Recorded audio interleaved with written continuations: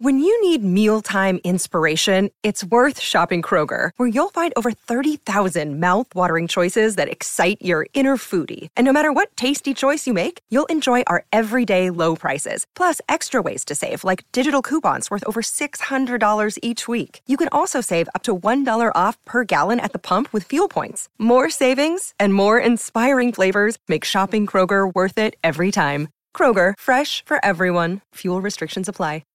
This episode is supported by FX's Clipped, the scandalous story of the 2014 Clippers owner's racist remarks captured on tape and heard around the world. The series charts the tape's impact on a dysfunctional basketball organization striving to win against their reputation as the most cursed team in the league. Starring Lawrence Fishburne, Jackie Weaver, Cleopatra Coleman, and Ed O'Neill. FX's Clipped, streaming June 4th, only on Hulu. Jewelry isn't a gift you give just once. It's a way to remind your loved one of a beautiful moment every time they see it. Blue Nile can help you find the gift that says how you feel and says it beautifully, with expert guidance and a wide assortment of jewelry of the highest quality at the best price. Go to BlueNile.com and experience the convenience of shopping Blue Nile, the original online jeweler since 1999. That's BlueNile.com to find the perfect jewelry gift for any occasion. BlueNile.com. No one is more locked in. From Thursday to Monday, no one is more locked into the NFL than First and Pod. Hosted by Danny Parkins and Andrew Filippone. There's one element of the Tampa Super Bowl that I think is relevant here.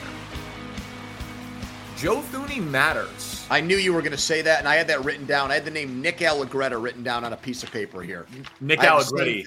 Allegretti? Yeah, Allegretti. He's a Chicago guy. His dad, a score P1 and a very successful businessman who was So is he listening to this podcast potentially? Should I apologize now that I mispronounced their family name, and he's probably very proud of his kid for being an NFL player. He is very proud of his kid. He will be there. He's a great guy and a big supporter of the show and the station. I don't know that he listens to the podcast, but I mean, listen, that's unfortunate. Yeah, he should. Nick Allegretti has experience, but obviously Joe Thuney's a $80 million guard, and the Ravens' interior of their defensive line is excellent. And so I do think that there are a few key injuries here, and Mark Andrews coming back for Baltimore, and the Ravens are not the type of team that you want to have injuries on the interior of a defensive line against. If it was not for, and this is a big, other than that, Mrs. Lincoln, how was the play, parenthetical caveat that I have to give you here. If it was not for the history and the success and the pedigree of Reed and Mahomes, I think the Chiefs would be a 6-point underdog in this game.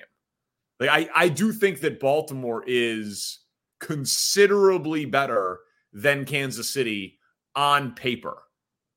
But the only reason that any of us have a lot of hesitancy in picking them is because it's not fun to bet against Andy Reid and Patrick Mahomes. So I wrote down here too, does the year of defense continue? Now, Chiefs defense was ranked number 2 in the league, so it's not this huge mismatch. Yep. But it's Baltimore's number 1 defense in terms of points allowed. They forced the most turnovers, and they also had the most sacks. I don't think that's ever happened before. They had the hat trick. They had the trifecta. They had the triple crown of those 3. And in the last few years, like the Super Bowl, here comes the Eagles' elite pass rush against the Chiefs' great offense, the number 1 ranked offense in the league, number 1 offense versus number 1 defense. Number 1 offense reigns supreme. It's been that way for a few years now. But this season, I feel like defense beat offense. This was an outlier kind of oddball year. We've got the top 3 defenses in the NFL are still standing in the conference championship game.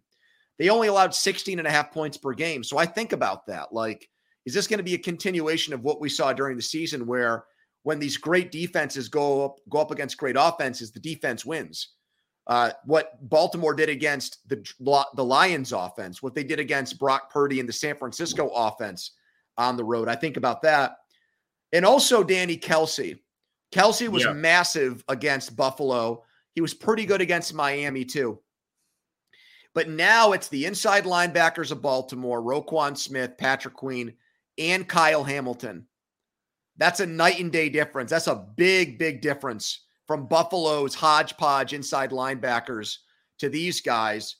And if you look at the tight ends they faced this year, the elite ones, they shut them down in 2 or 3. They gave up 126 to Kittle on Christmas night.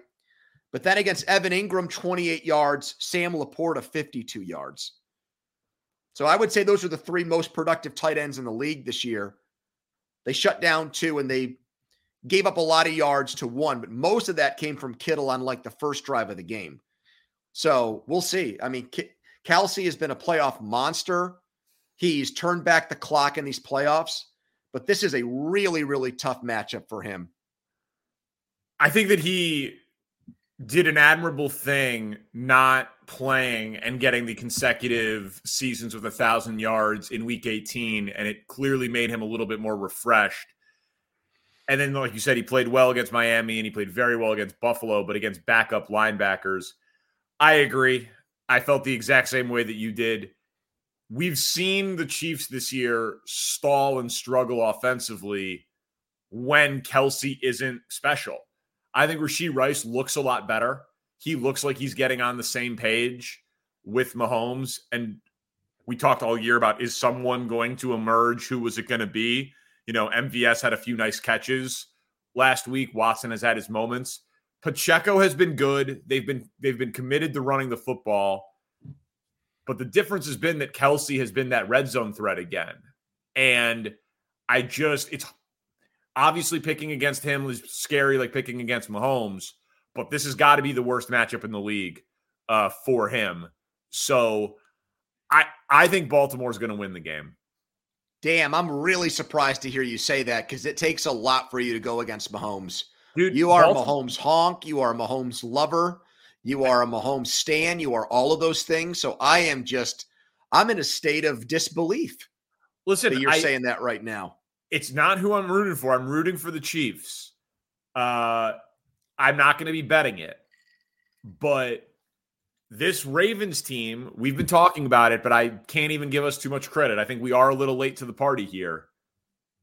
They are a historically good team that happens to have 4 losses. Mm-hmm.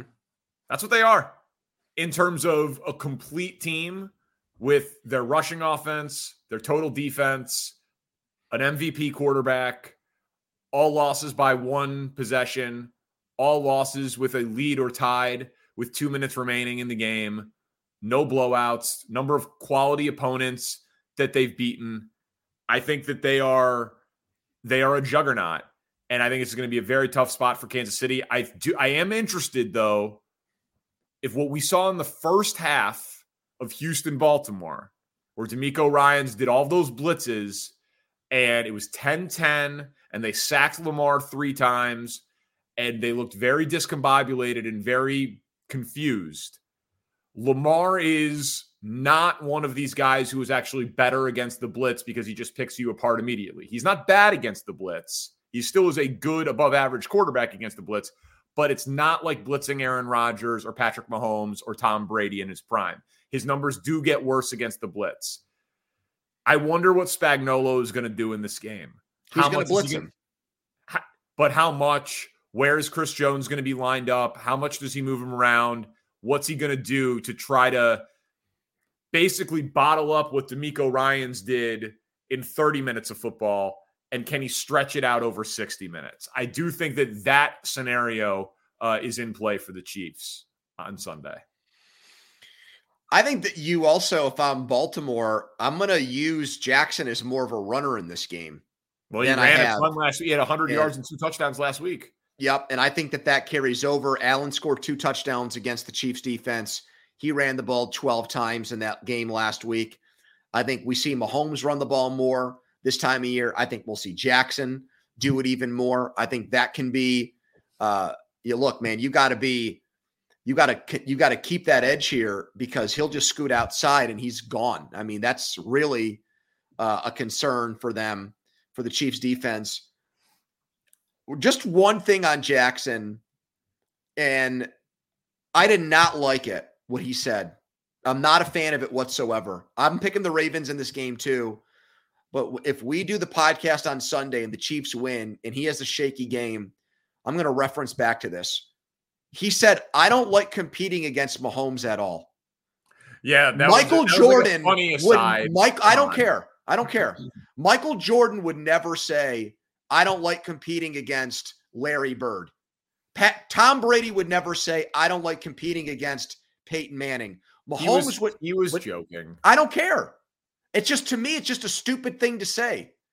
It's just that you think Tiger Woods would say that about Phil Mickelson?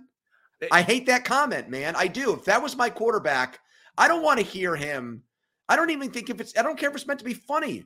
I don't like that attitude days before the biggest game of this guy's life. I just don't. You're the best. You're the best. Can you imagine Michael Jordan saying that? Seriously. He's not Michael Jordan. He's an elite athlete who's on the verge of winning 2 Super Bowls. You don't take a backseat or back MVPs. Down. Two MVPs. You don't take a backseat to anybody here. You don't like overly praise a guy. I'm sorry. Well, that is what's in play. We're talking you don't about kiss the damn ring a few days before you play this team. Oh, Mahomes kissed Brady's ring before, talking about like being referential. Not like this. Not like I don't want to compete. I don't like competing against the guy. Not like that. But again, it was tongue in cheek. We've been talking about like who Mahomes' rival is. And that I said that Burrow, like the media nationally wants to make it Allen Mahomes because of the high profile, interesting games, their friendship, all of that stuff. And that's valid. He's one of them. But that I thought it was more Burrow because he beat him he's got a winning record at Arrowhead and he beat him in an AFC championship game. But neither of them have a ring. If Lamar wins this game against them heads up and gets a ring and has multiple MVPs, Lamar's going to look around and say, I'm not that far behind this guy. I am in terms of passing numbers. I am in terms of like playoff wins, but I got a ring on my finger and I got 2 MVPs in my trophy case. And I was the 1 seed this year on a team that was damn close to being undefeated. They'll go into next year as one of the favorites to win.